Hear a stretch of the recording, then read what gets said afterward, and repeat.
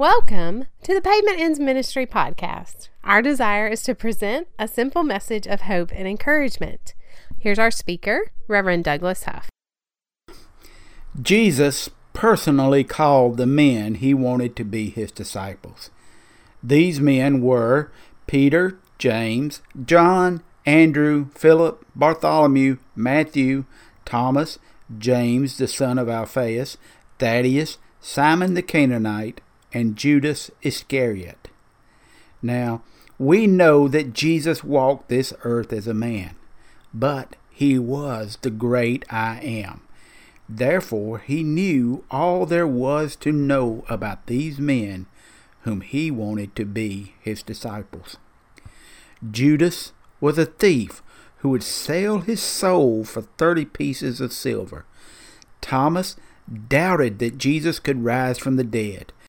James and John were called the sons of thunder, probably because they had violent tempers. Peter, well, we all know that Peter denied he even knew Jesus. When Jesus called these men, he knew about their past. He knew about their current actions, and he knew what they would do in the future. Yet, he called them anyway, because these were the ones that he himself wanted. The disciples were all chosen by Jesus in spite of their sins and failures. The Bible teaches that there is a way that seems right to men, but the ways of men always end with death. Jesus is the way, the truth, and the life. When Jesus called the disciples, they all repented and followed him for eternal life. All except for Judas. Judas chose the way that seemed right to men and lost his soul. There is good news for you and I. Jesus is still the great I Am. He knows about your past, your future, and what you are doing now. And yet, he still chose you. Jesus has called out to us because we are the ones that he himself wants. You and I are chosen in spite of our sins and failures.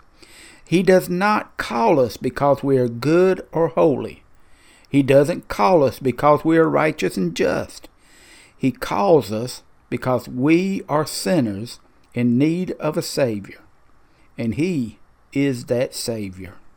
So, now you have a choice to make.